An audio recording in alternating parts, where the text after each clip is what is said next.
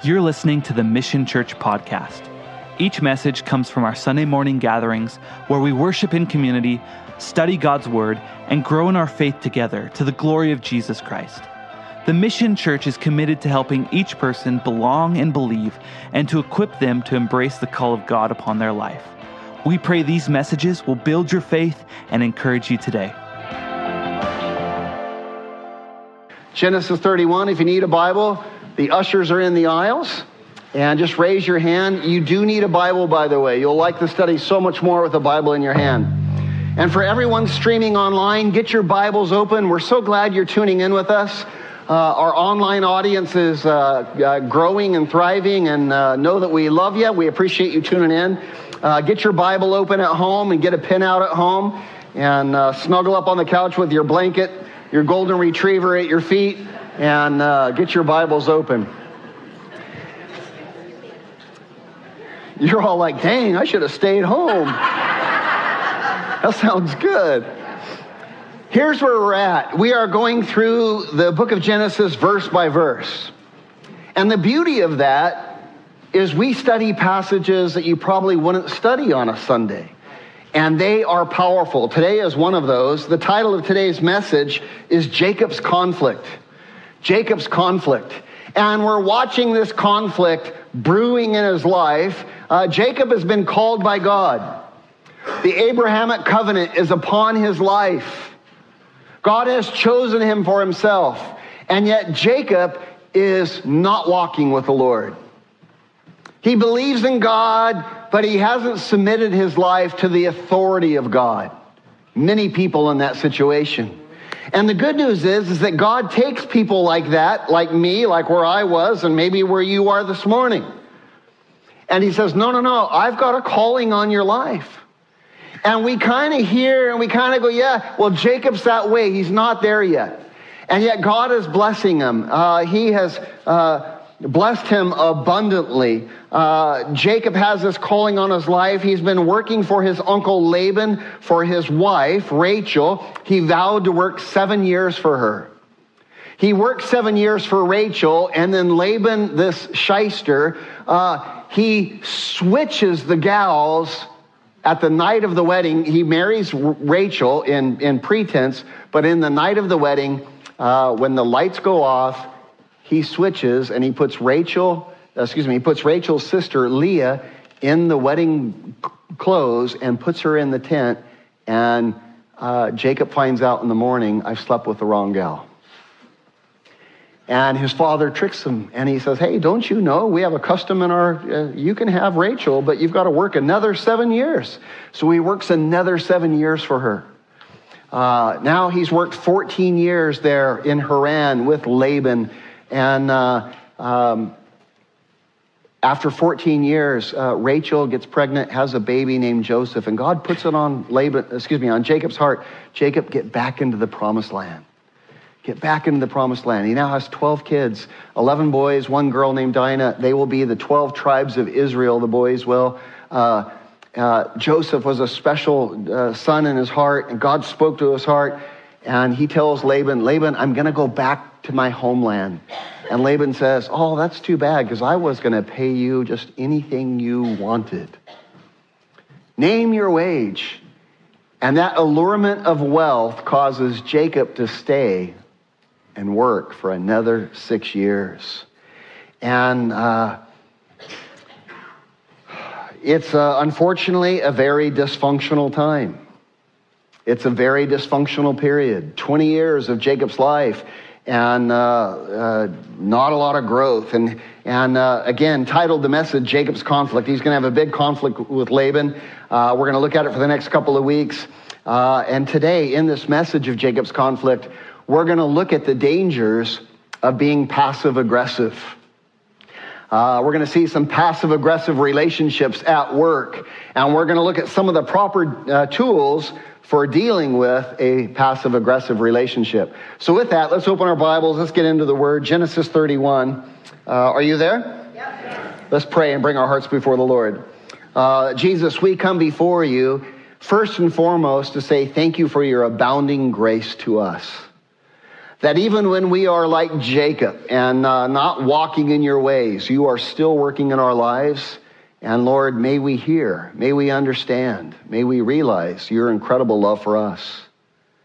And Lord, we desire to not be like Jacob, but to be men, women who actually hear and obey your voice.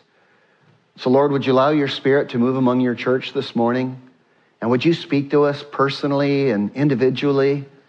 Help us to see ourselves. Help us to see you. We know that these things were written for our learning, that we might be transformed by the wisdom of your word. May it be so now, for we pray it in your name, Jesus. And everyone said, Amen. Genesis 31. Let's back up one verse to Genesis 40, verse 43. Thus the man, that's Jacob, became exceedingly prosperous. When the Bible uses superlatives, which is rare, it's really trying to tell us something. Jacob is filthy rich. God has made him just incredibly wealthy. And this man, Jacob, became exceedingly prosperous, and he had large flocks. He had female and male servants. He had camels and donkeys. And you say camels and donkeys, big deal. Well, having camels was like having a U-Haul business. It was like having a moving company. This is telling us that Jacob has several businesses that he's running now. God has blessed him with abundant wealth. Chapter 31. And Jacob heard the words of Laban's sons. Laban was his father-in-law. And Laban's sons were saying, Jacob has taken away all that was our father's, and from what was our father's, he has acquired all this wealth. In other words, they were what? Jealous. He's got all this wealth. And again, you and I have a hard time really grasping, well, how wealthy was he? Well, we're going to learn in coming weeks. Jacob is, when he leaves Haran, he's going to go back to the promised land. And back in the promised land, guess who's waiting for him there? Do you remember? Esau. And what does Esau want to do to Jacob? Kill him, right? Because he deceived his brother. And he's going to send gifts ahead to kind of appease Esau, hopefully. And when he sends these gifts, he sends 550 livestock as a gift. Of all different kinds, and sends servants with them all, just as a gift. How wealthy do you have to be to send that kind of gift? He's going to send these gifts. There's so many. He's going to send them in droves. So they're going to be one drove, and then another wave, and then another wave. And we'll look at that in weeks to come. But I'm trying to give you a picture of the scope of Jacob's wealth.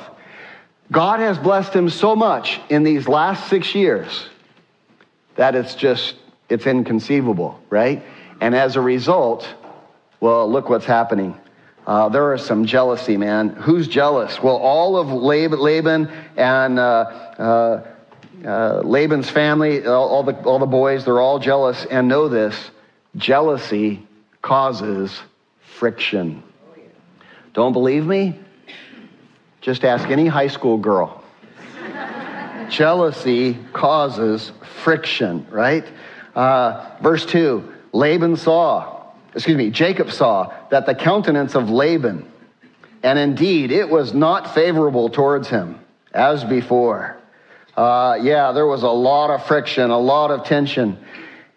Then the Lord, Yahweh, Jehovah, said to Jacob, return to the land of your fathers and to your family, and I will be with you.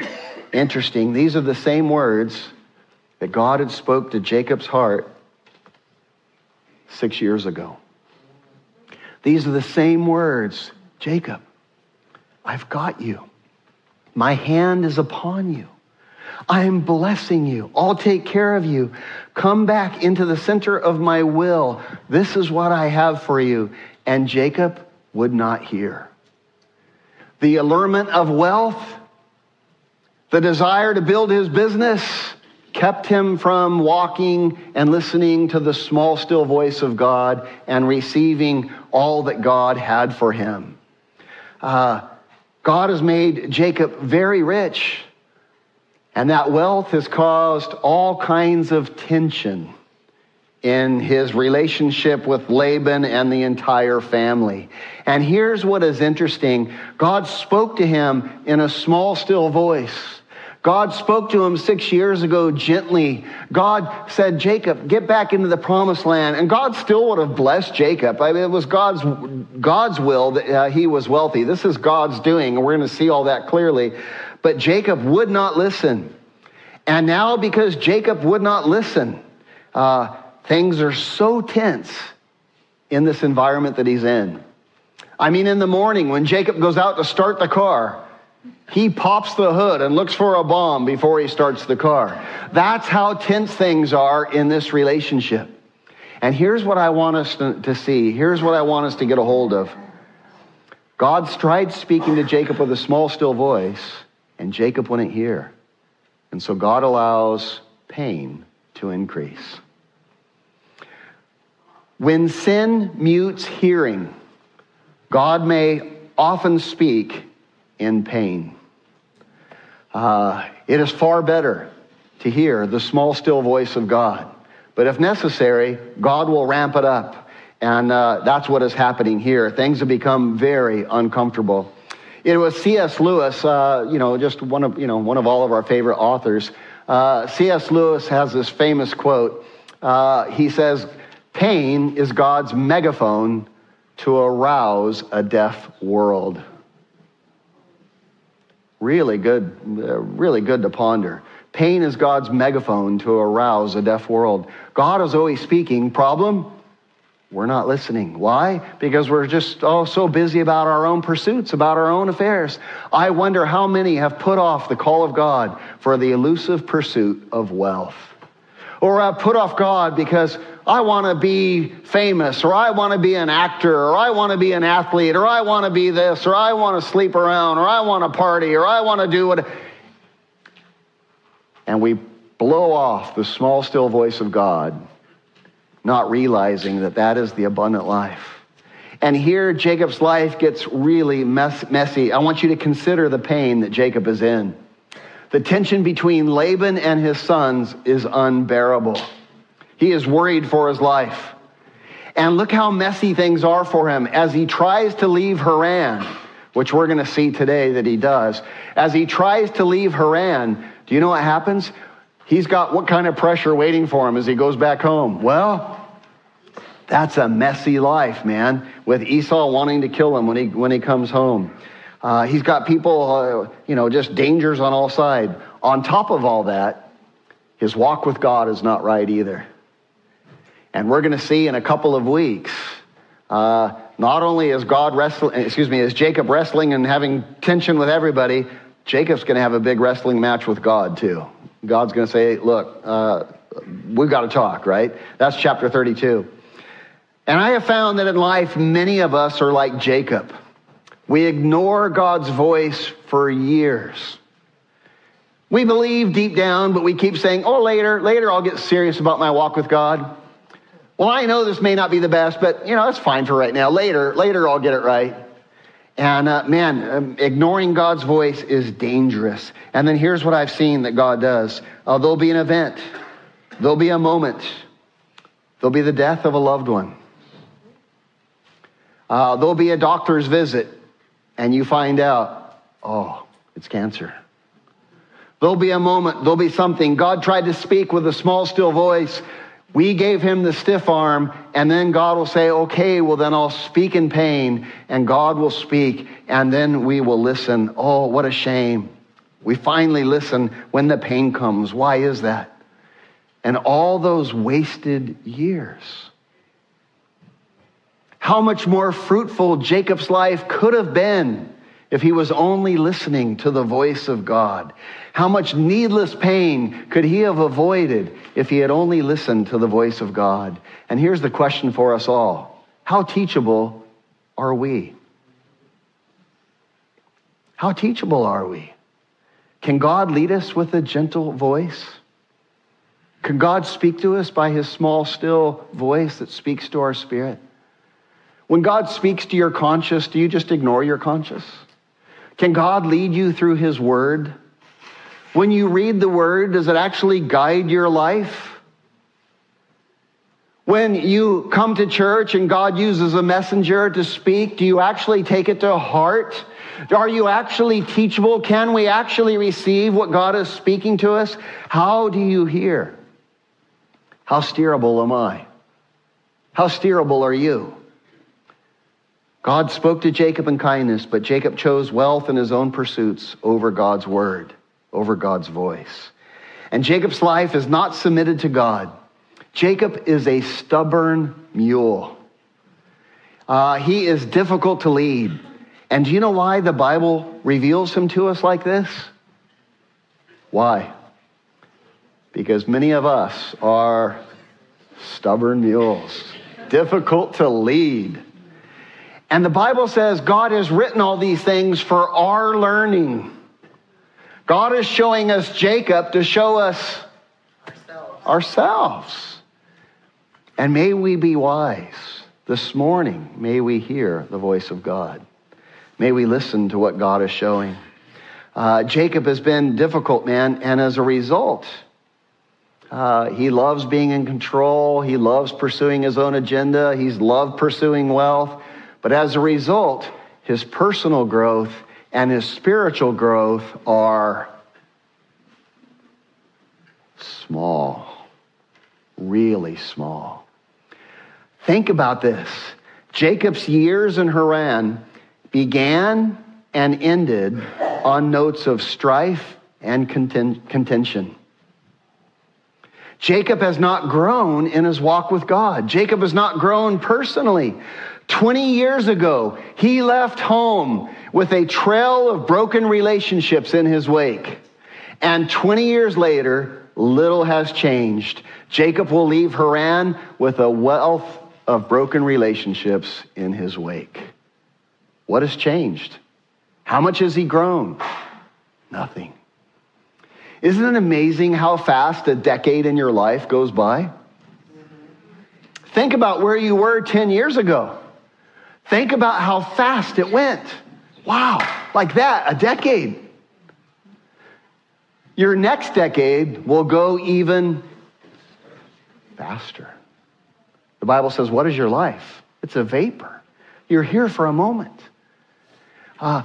Learning how to walk with your Creator is the whole reason that we are here. And Jacob has very little spiritual growth, very little personal growth in his life. And he leaves Haran with just a trail of broken relationships, just like he left Israel. As we move in these next verses, we're going to see the poor character in Jacob's family. We're going to see the poor character in Jacob's wife. And here's what we learn from this. We cannot give the people we love character that we do not have. I can't pour into my kids character that what? I don't have. I might tell them, oh, do this, but what they're going to do is what they're going to learn is how I live, how I move, and here we're going to see that just that trickle-down effect in Jacob's life. Tensions with Laban are on red alert, man. I mean, he's fearing for his life. As I mentioned, he's checking his car before he starts it in the morning. Verse 4, let's look at what happens. Jacob calls a family meeting and makes a plan to get the heck out of Dodge. Look at verse 4. So Jacob sent and called Rachel and Leah to the field, to his flock. Why does he call them out to the field? Yeah, because he's worried Alexa might be listening. Right?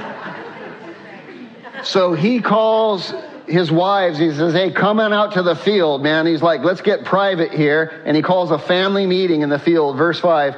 And he said to them, I see your father's countenance, that it is not favorable towards me as before. But the God of my father has been with me. What is he saying right there? God has been with me. How is he measuring that? By his wealth. Not by his growth. Not by his spiritual development. Not by the fruit in his life and I want you to know something. Wealth is not the best indicator of your walk with God. God is blessing Jacob financially, abundantly, because God has plans for Jacob, but that is not what God is looking for in his life. And Jacob's not seeing that right here. Verse 6, and you know that with all my might I have served your father. Is that true? For those of you who have been here with us, is that true? How many of you would, let's take a vote on this. I want everybody, how many of you think Jacob has served Laban with all his might? Nobody. Wow. How many of you think this is a bold-faced lie?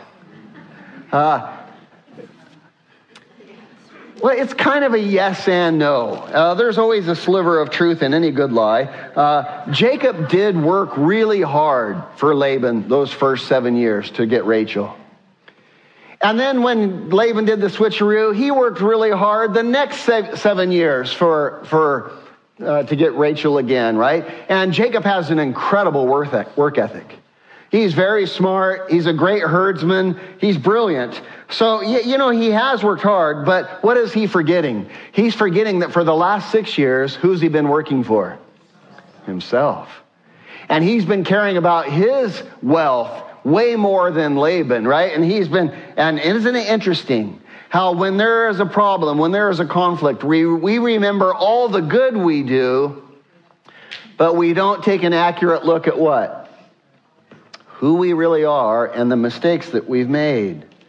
We forget our bad behaviors and we promote our good behaviors, and Laban is doing this. Look what he says, verse 7. Your father has deceived me and changed my wages 10 times. 10 times is probably figurative. He's just, he's always changing my commission, and God did not allow him to hurt me. Can I tell you something? Jacob, you're a little too self-righteous here. And here's what we see. Jacob saying, what's he saying? What's he telling his wives? None of this tension in the family is... Oh, you got it. None of this is my fault. I don't know how any of this happened. Your dad is so unreasonable. And here's what we see. Jacob is blind to his own character flaws.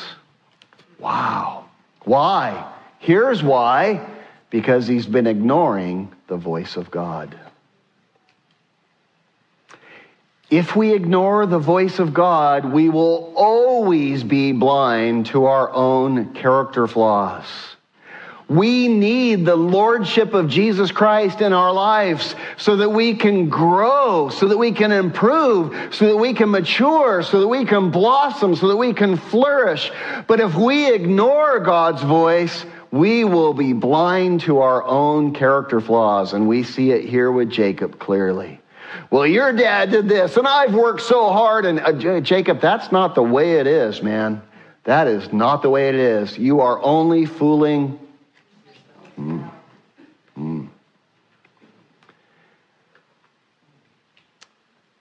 This book that you're holding in your hand is God's way of speaking to us. God's will is revealed in God's word. You may have said, I just wish I knew what God's will for my life is. Well, I can tell you, it's not a mystery. He has revealed it clearly. This is God's will. But if we will not allow our ears to hear his small, still voice, we will be blind and we will not have any growth in our life. That's where Jacob is. Jesus said, I'm not going to leave you orphans. When he was telling the disciples about his death and his resurrection, I'm not going to leave you orphans. It is to your advantage that I go away. It's to your advantage that I go to the cross so you can have your sins forgiven. But I'm not going to leave you orphans. I'm going to send you the Holy Spirit to comfort you. And that Holy Spirit will lead, guide, and direct you into all truth. That Holy Spirit is the same person as me. We are one and the same. He will take the things of me and give them to you. He's going to teach you my ways, and he's going to allow you to see life through my eyes. And this is his work in your life. He will convict you of sin and of righteousness and of the judgment to come. He'll show you all the things that I have taught you, and he'll bring them to your remembrance. And he wants to speak to us, but we have to hear him. And if we stiff-arm him, well, I know this. This is amazing. God is a gentleman. He will not force himself on us. The Holy Spirit is gentle. And if we do not hear his voice, we will be, say it with me on your screens, what? Blind to our own character flaws. And here we see it clearly with Jacob. Your father's deceived me. He's changed my wages, but God did not allow him to hurt me. Well, you're a little too self-righteous, my friend. God has a big problem with you, you're going to find out in the next chapter. And God is going to wrestle you as well. Verse 8, thus Laban said, if the speckled shall be your wages, then all the flocks bore speckled. And if he said the streaked shall be your wages, then all the flocks bore streaked. So God has taken away the livestock of your father and given them to me. Well, that's true. Here's the question. Jacob, how did you use all that wealth God gave you? Yes, God gave you all that wealth. How did you use it?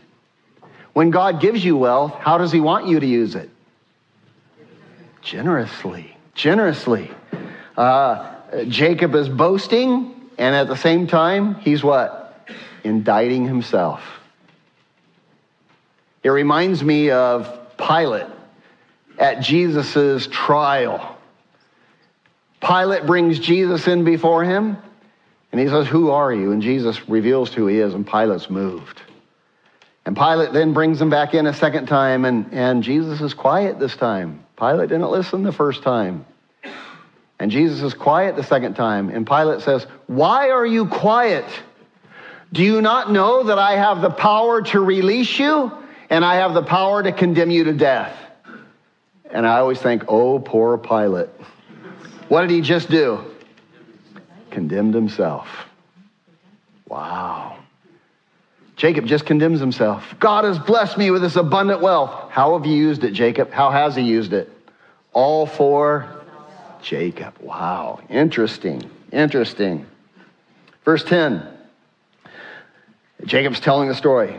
Now it happened at the time when the flocks conceived. So here he's talking about 6 years ago when all this happened. God gave him this dream. I lifted up my eyes and I saw in a dream, and behold, the rams which leaped on the flocks were streaked. Leaped on the flocks is just another way of saying a mating, in case you didn't catch that. They were speckled and gray spotted. In other words, Jacob's saying, all my wealth came from who? From God. I wonder if Jacob told that story of how that happened 6 years ago. Or I wonder if Jacob just said, I'm the amazing herdsman. Right?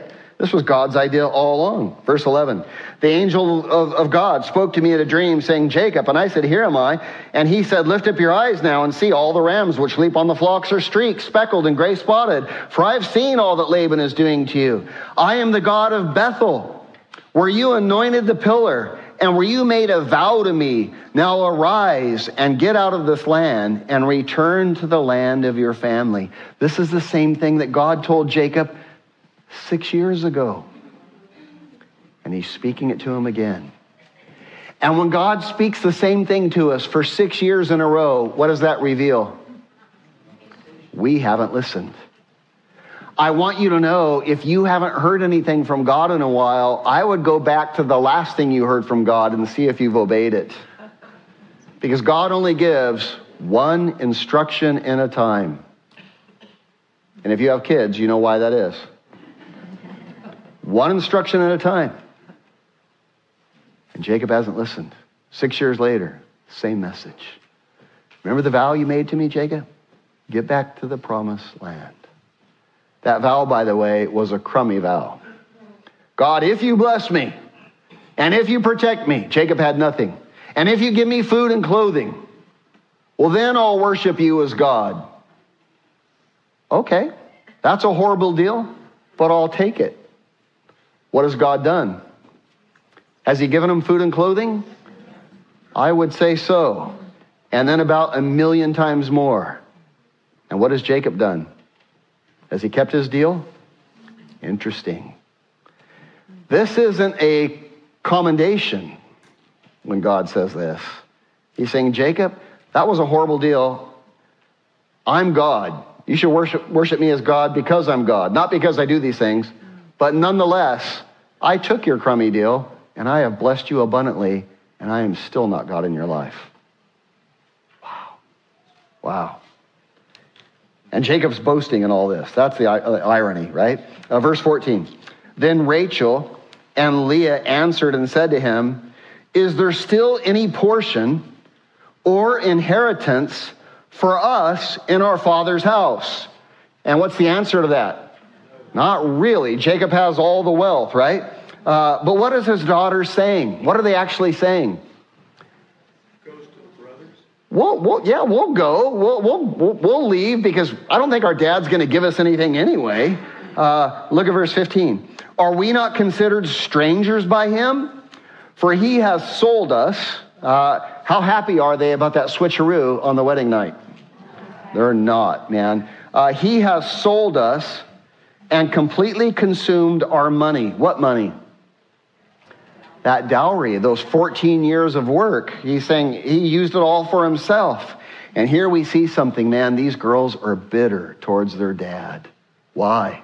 Here's why. Because a dad's job is to nourish and protect and build his children. And Laban has been selfish.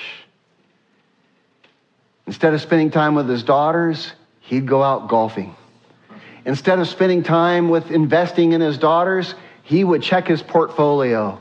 It was all about building the business, doing what he wanted. And as a result, his daughters are bitter. And they resent him. It is so sad. And so look what they say, verse 16. For all these riches, which God has taken from our father, are really ours anyway, and our children's. Now then, whatever God has said to you, we will do it. Here we see these girls just go, yeah, Jacob, we're with you. We don't like our dad anyway. Just incredible. Here's what we see. Here's what we learn. Take note of this. Self-centeredness destroys relationships. It is brutal. Jacob and Laban have both been incredibly selfish. Jacob is a taker and Laban is a taker. And selfishness has ruined their relationships. Jacob and Laban's relationship ruined. Why? Because both of them are takers. And even worse than that, Laban's relationships with his daughters, what? Ruined. Because Laban has been so selfish. Not only has his selfishness ruined his relationship with his daughters, but it's actually ruined his daughters. Look at the character these girls have. It is ugly.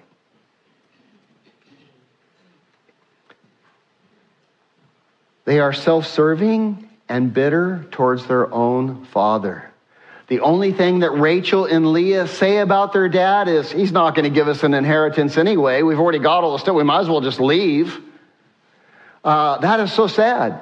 Everything we're taking from him anyway, it's ours anyway, which means they're doing what? Justifying their, right? They've got this abundant wealth. It's really ours anyway. And here's what we see. Self-centeredness destroys relationships. How sad. Can you imagine a father and daughter relationship like this? A father and daughter relationship is one of the greatest treasures in the world. I can't even tell you how much I love being a dad.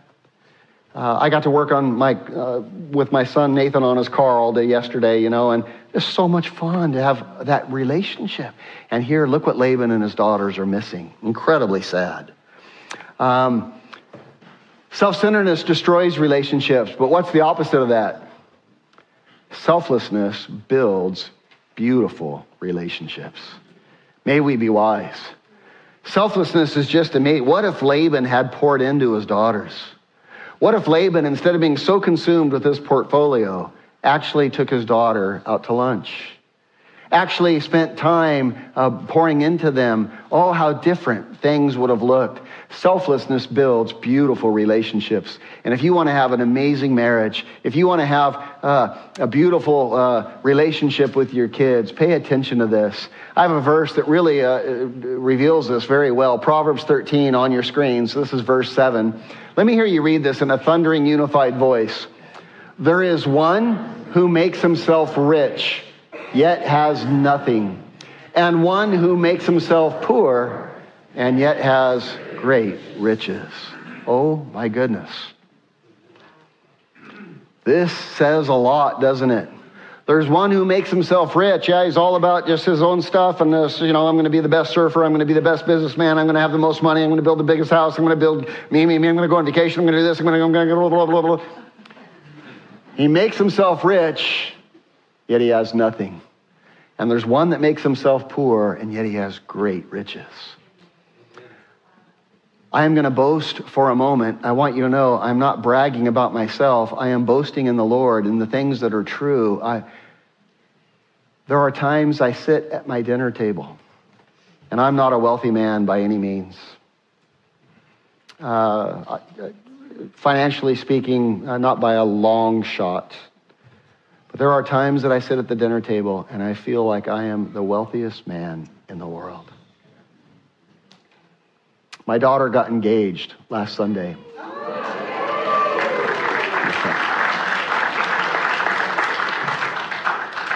And I knew it was coming. I've always... my daughter and I just have an incredibly close relationship. And giving her away is like one of the hardest things I've ever done in my life. For the last 15 plus years, every wedding I do, at that moment when I say, who gives this woman to marry this man, I would have her face flashing before my eyes. It's my favorite part of a wedding, by the way. The symbolism at that point is so incredibly beautiful. This umbrella of protection over her life. This umbrella of ministry and protection and nourishment and building over her life is now being handed off to a new man who has proven himself worthy to love her and to cherish her. And a father then says, I give you my most prized possession. I give you the apple of my eye. Take care of her. Love her. And so my daughter gets engaged, and this young man, Luke, just great. I'm just so thankful. And I've been discipling him for the last couple of years, and I've just been so in awe of how God's moving in his life. And he asked me, and we had the talk, and we went out to breakfast together, and we had a long talk, and there had been a lot of groundwork way before that. And so he puts together this elaborate proposal, and it's all been planned out. And we're waiting in this restaurant in Del Mar that he rented out, the whole room, and she has no idea any of this is coming, and they go for a walk, and he's got a drone flying over, and he's got photographers. I'm serious. And there we all are in this restaurant, in this room, waiting, and they come in. And they come in, and like she's glowing, she's just glowing. And they show the video from the drone already, and it's there, and just like, just amazing. And there at the dinner, he buys dinner for the entire group, and like he just pulled out all the stops, right? And there at the dinner, he I didn't plan on sharing any of this with you.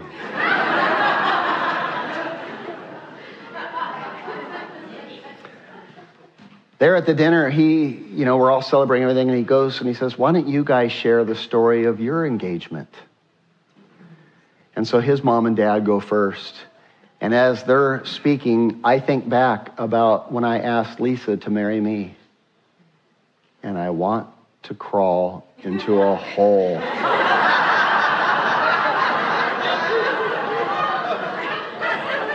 Oh my gosh.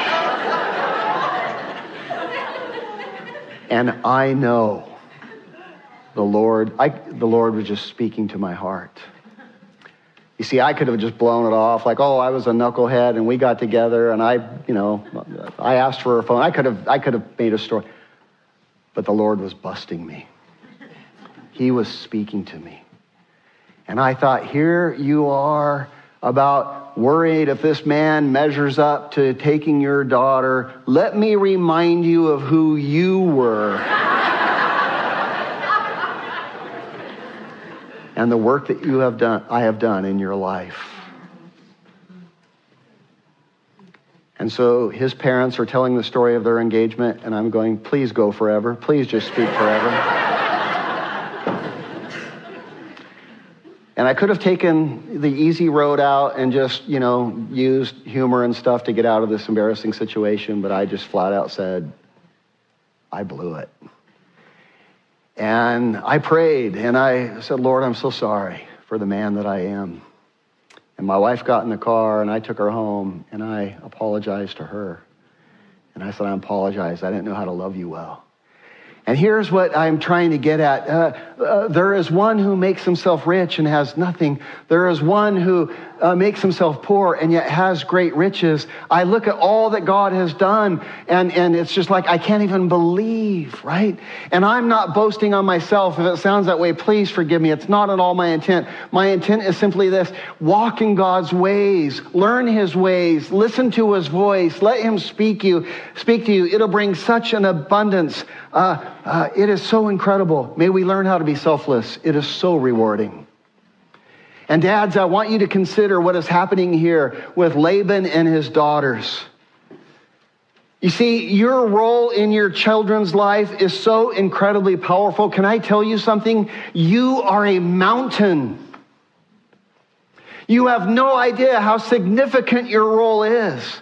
I marvel at how God does it. Somehow, in God's economy, he gives every man a kingdom. And you are the king of that kingdom. And he says, build your kingdom. And it is life's greatest joy to take what God gives you and actually walk in it with the wisdom of the king as you emulate the king as a small vassal king to the king. It is brilliant. And it is so rewarding. And men, you are a mountain. Build your daughters, build your sons. It is the most powerful thing you can ever do.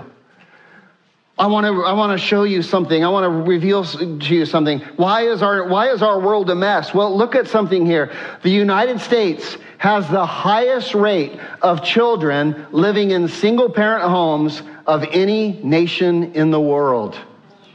How do you explain that?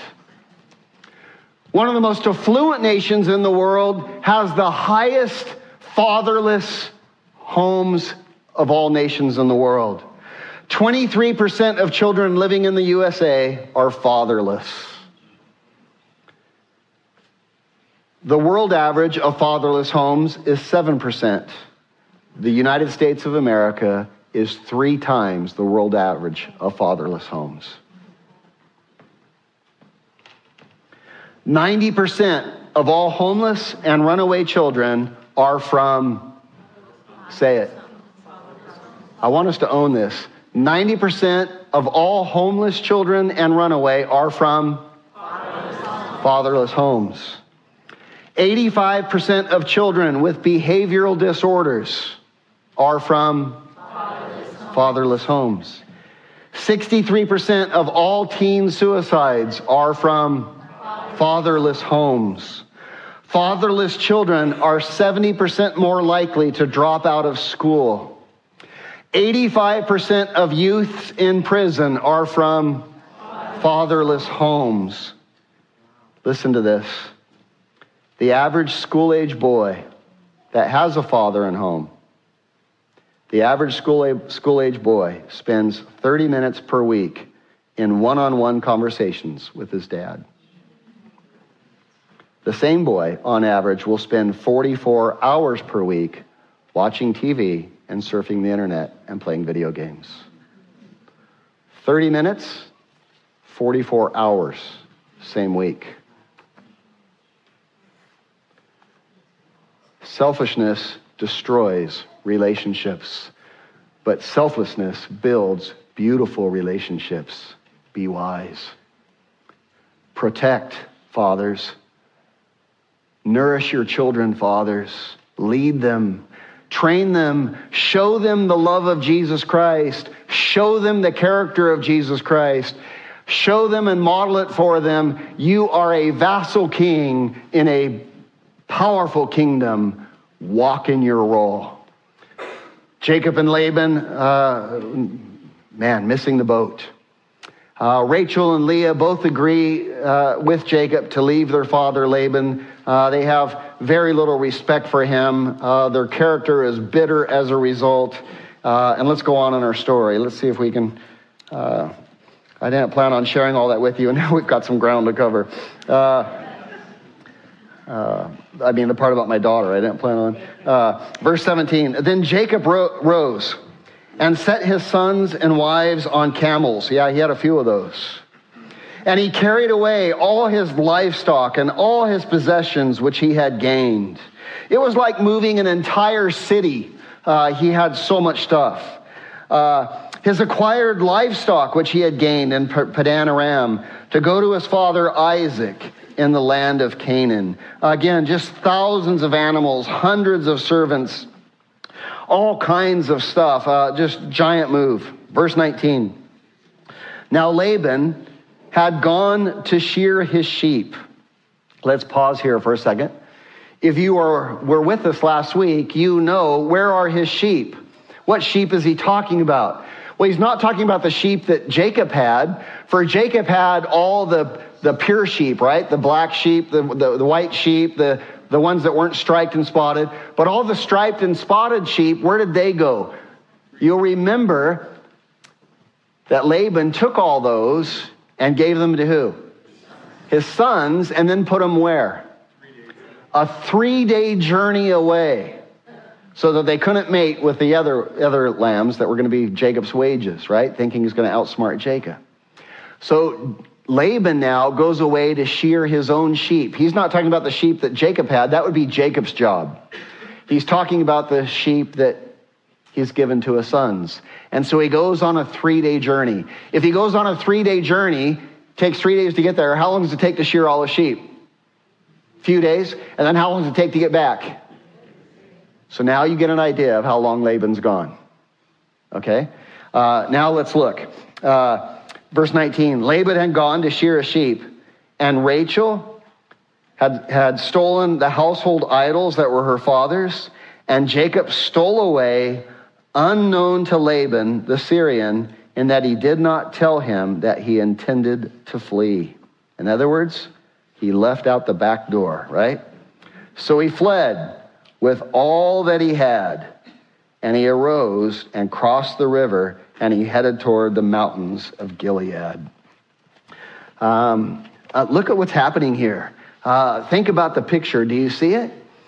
Jacob, Rachel, his 12 kids, his tens of thousands of livestock, his hundreds and hundreds of servants, and all his possessions all leave Haran without ever saying what?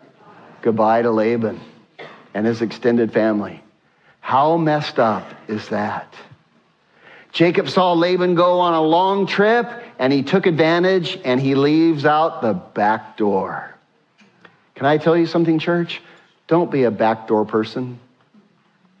Don't just say, well, I'm not going to talk to them anymore. A friend in your life, I'm just not going to talk to them anymore. Really? Don't be a backdoor person. Don't be like that.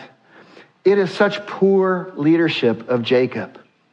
And can I tell you, it is totally passive-aggressive. This is passive-aggressive leadership on steroids. And passive-aggressive leadership is so dysfunctional. Really dysfunctional leadership. Why did Jacob leave out the back door? Why? Why? Is that you, Tom? I know voices, right? It's just, that was Tom. I don't know where he's sitting, but I heard of it.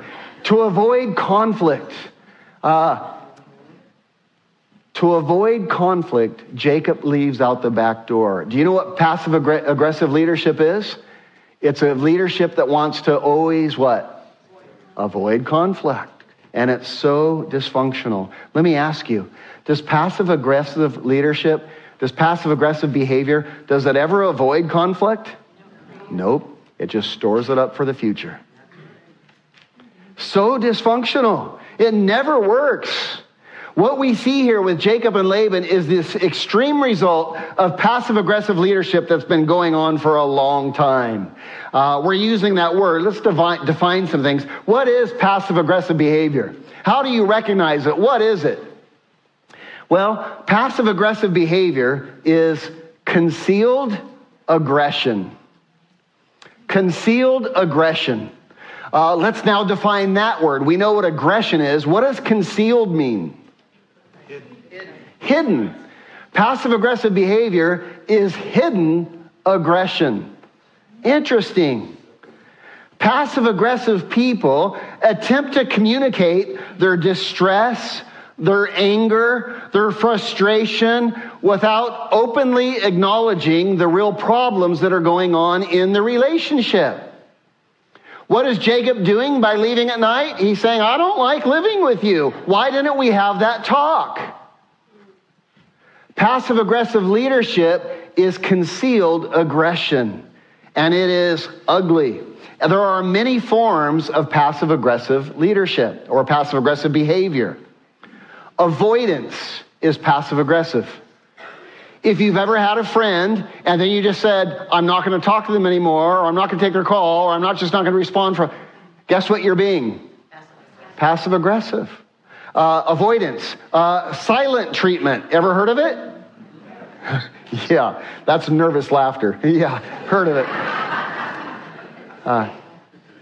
Don't raise your hand. How many of you have been passive-aggressive? Every one of you.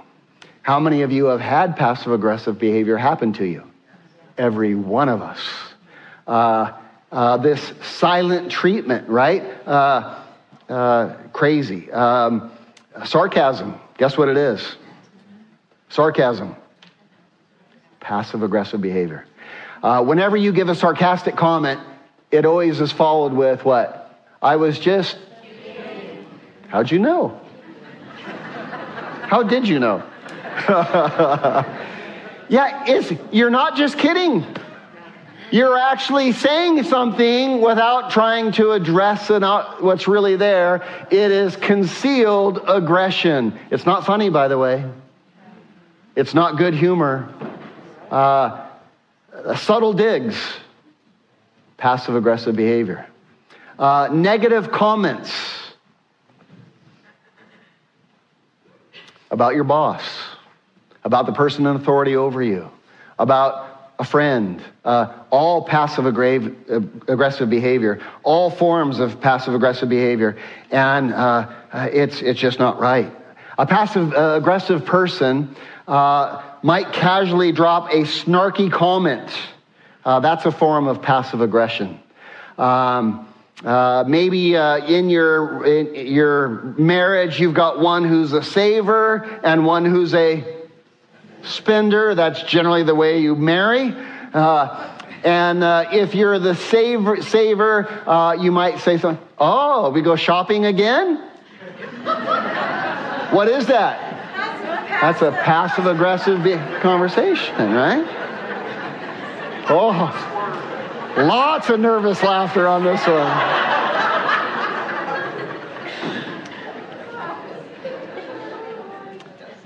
Maybe someone has a little weight problem and they're eating a brownie and you walk by and say, hey, did you see how much weight Jim lost?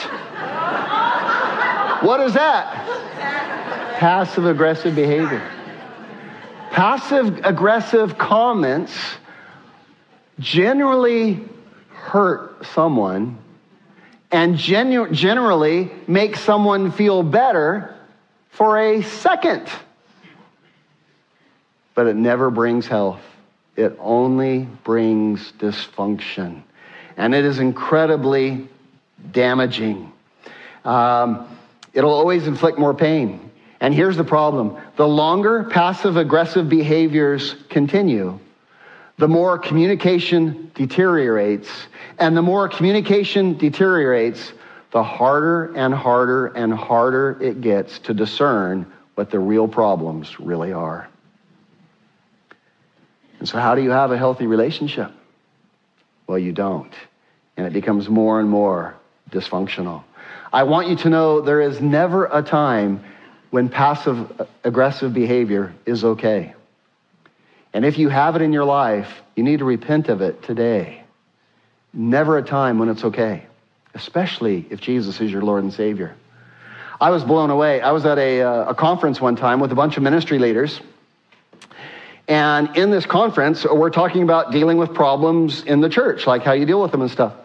And I was amazed, in this group I'm in, there's these leaders talking, and they're saying, well, when we have a problem with certain leaders, we wait for that ministry season to finish, and then we don't bring them back into leadership again the next year. And my head went, you've got to be kidding me. And this is the Church of Jesus Christ? Are we kidding? Think about this for a moment. You're a leader. You show up every week, men's ministry, women's ministry, whatever, right? You're a leader, and you show up every week. But you're doing things not quite right. And instead of addressing that, we just wait for you to finish the season, and you've been faithful, and then next year, we resume, and my name's not on the leadership list. What happened? What does that do? That hurts bad. And that damages someone's walk with the Lord and really causes deep wounds. Why? For what reason? Why did we do that way? Because we wanted to avoid the conflict. And I want you to know that is diabolical.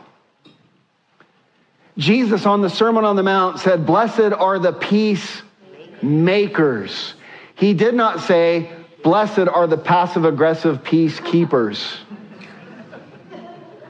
A peacemaker confronts problems in order to bring health into the relationship. And Jesus said this, blessed are the peacemakers, for they shall be called the sons of God. Or in other words, they look just like God. When you have bad behavior in your life, guess who will confront you? The Holy Spirit. And that's what he wants us to do. And if we take the back door just because we want to avoid the confrontation, that is really dysfunctional. It is a mess. I want to take a couple of moments to look at how to deal with passive-aggressive behavior. And I want to give you 4 things of how to deal with passive-aggressive behavior. 2 things of what not to do, and 2 things of what to do. Okay, 2 things of what not to do with passive-aggressive behavior, and 2 things of what to do. Okay, let's look at the first one. What do you do if someone in your life is being passive-aggressive with you, right? You got that silent treatment, or you got that snarky comment. What do you do with it? Number 1, do not enable it. Do not enable it. When someone gives you that passive-aggressive behavior, don't enable it. If they give you silent treatment or hurtful digs or some emotional manipulation, don't enable it. How might you enable it? Well, you start jumping through hoops. What's wrong? Are you okay?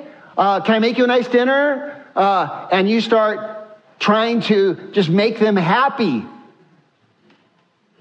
You're an enabler. I'm sorry. You're enabling passive-aggressive behavior. Or if you're walking on pins and needles because someone's acting a certain way, guess what you're doing? You're enabling. Don't do it. Or if you just ignore it and pretend everything's okay. They're giving you this whatever passive-aggressive behavior, and you just ignore it and act like nothing happened, guess what you're doing? You're enabling it. Don't enable it. Enabling bad behavior is being complicit in the bad behavior. Second thing that we want to not do is do not mirror the passive-aggressive behavior. You're getting the silent treatment? All right. I'll give you passive-aggressive behavior. And so you go to bed that night. And instead of touching, you get the sheets and you pull them over your side. And that hand comes over and you're like...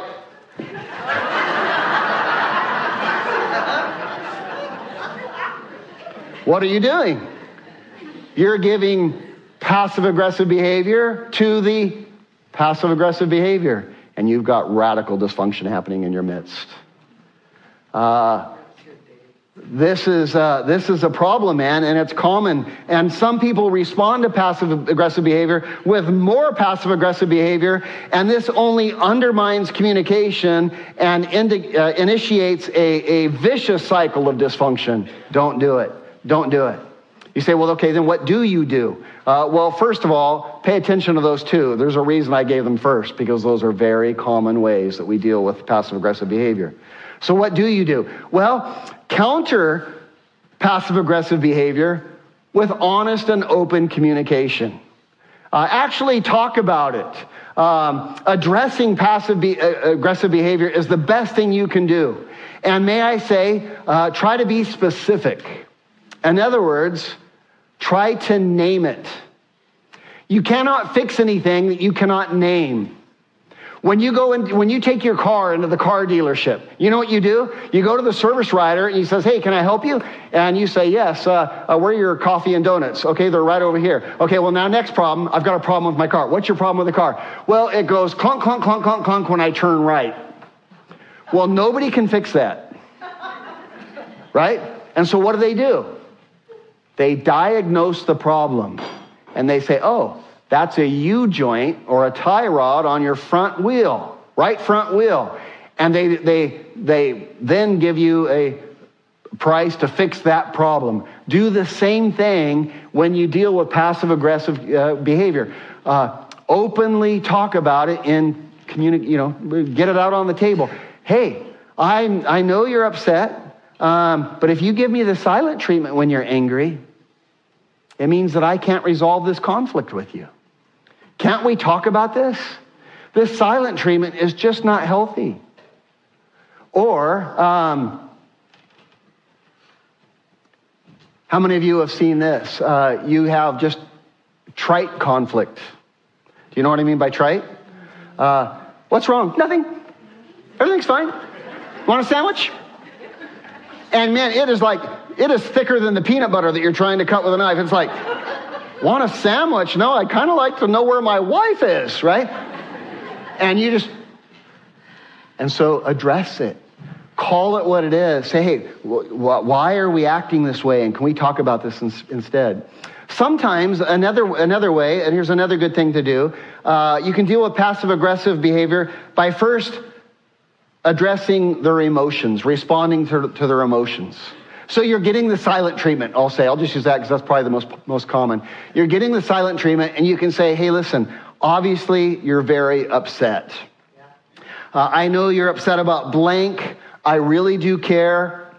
Can we talk about blank, this problem, right? Can we talk about this? And you talk about how they're feeling that is making them act this way, and you deal with that. Then you get to the real issue of, okay, now you found out what the real issue was, and then you go, okay, now let's talk about the real issue. And then after you talk about the real issue, super important, you've dealt with their emotion, now what do you have to do? Your work's still not done. What do you have to do? You have to go back and now deal with where you started with the passive-aggressive behavior. Now, next time, if I do something stupid like this and I step on your toes and I hurt your feelings, will you please talk to me instead of giving me the silent treatment so that we don't have to go through this dance and we can get... But sometimes it helps to actually deal with the emotion of the problem first. So those are 4 ways, and there's, I'm sure, more. You can share with me your tips by email. And here's the irony. The irony is that people use passive-aggressive tactics because they hate what? Confrontation. Why does Jacob go out the back door when Laban's away? Because he doesn't want to confront who? Laban. But here's the problem. Passive-aggressive behavior eventually produces an atomic explosion. And we're going to see that next week with Laban. It produces an atomic explosion. And I want you to know something. I choose my words carefully on these points. Atomic explosion isn't just a superlative to show like that's the biggest explosion we know on Earth. No, I'm actually trying to teach something in this. What is an atom bomb? Well, an atom bomb is these small, tiny little atoms that split and cause a chain reaction and cause a massive explosion. And if you use passive-aggressive behavior, if you have a passive-aggressive communication style, what you are doing is taking all the atomic particles of all of your problems and storing them up for them to have a chain reaction and keep building until they go whoosh, and you will get all those atomic particles in your face in a massive explosion. And the conflict you are trying to avoid will become 1 billion times bigger than it ever should have been, because you didn't communicate properly in the beginning. Does that make sense? Yes. And so next week, what time am I supposed to stop? I'm already out of time. I'm way behind time. Next week, we'll jump into this atomic explosion between Jacob and Laban. You may freely share this message with others as long as you don't charge for it. Support for these broadcasts comes from your generous donations that allow us to give away our materials for free. To participate with us, please visit our website at themissionchurch.net. God bless.